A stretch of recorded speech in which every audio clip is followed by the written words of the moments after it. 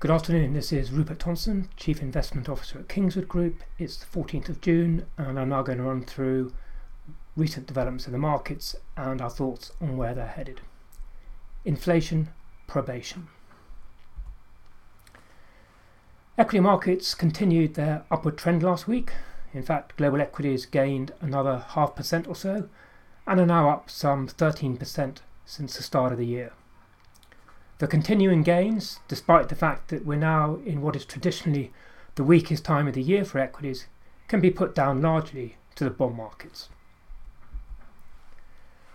10-year US Treasury yields fell 0.1% last week to 1.47% and are now down around 0.3% from the high touched in late March, following their spike higher in the first quarter.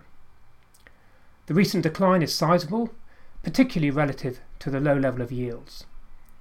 But the real surprise is that it has occurred despite the latest inflation news.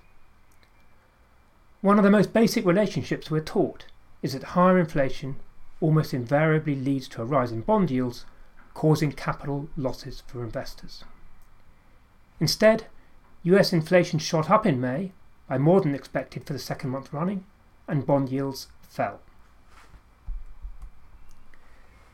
US consumer price inflation has hit 5%, and the more important core measure, excluding food and energy, is now running at 3.8%, the highest level since 1992. So what's going on, other than the markets, as usual, having the last laugh?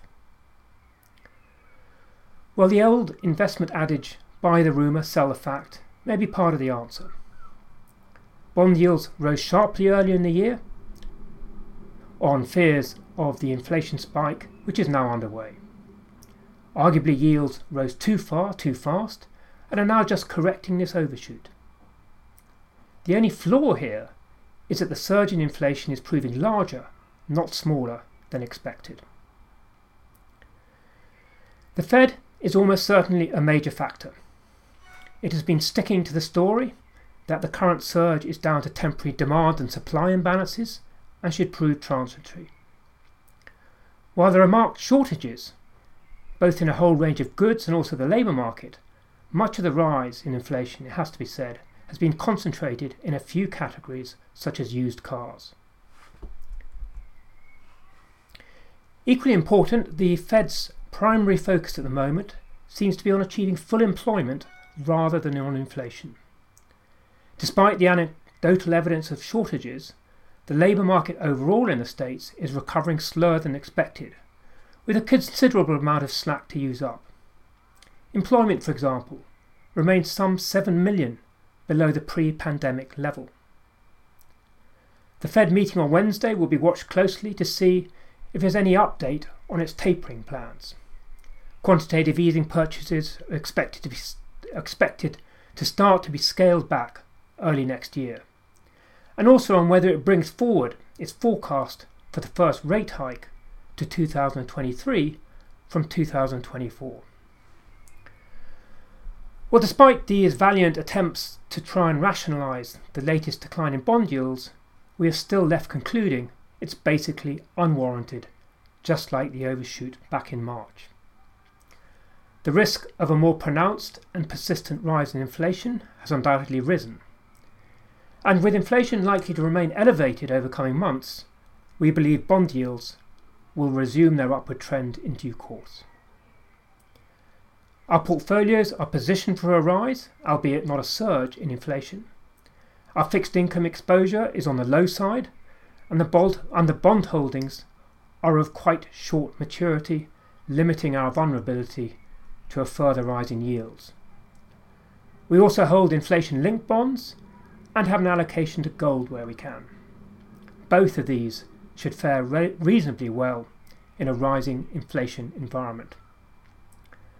Finally, equities provide some protection against higher inflation, and we've recently added some exposure into our lower risk, fixed income heavy portfolios. As long as inflation remains below 3% or so, equities in the past have tended to fare reasonably well when inflation picks up.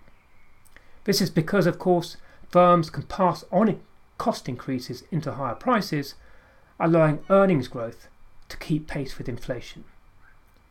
The coupon payments on conventional bonds, by contrast, are fixed. To end on a note rather closer to home, the UK GDP numbers out last week confirmed a rapid recovery is well underway. Activity grew 2.3% in April and is now only 3.7% below pre-pandemic levels. A 4-week delay in the final easing of lockdown restrictions, which looks like what's going to happen, will certainly be the last news the hospitality sector wants to hear. But it should not derail the recovery or prevent the economy recovering all its pandemic losses within the next few months. Well, that's it for this week. Thank you for listening, and I'll be back again next week. Please note that this podcast is for information purposes only. The views expressed do not constitute financial advice, and please remember that the value of investments can go up as well as down.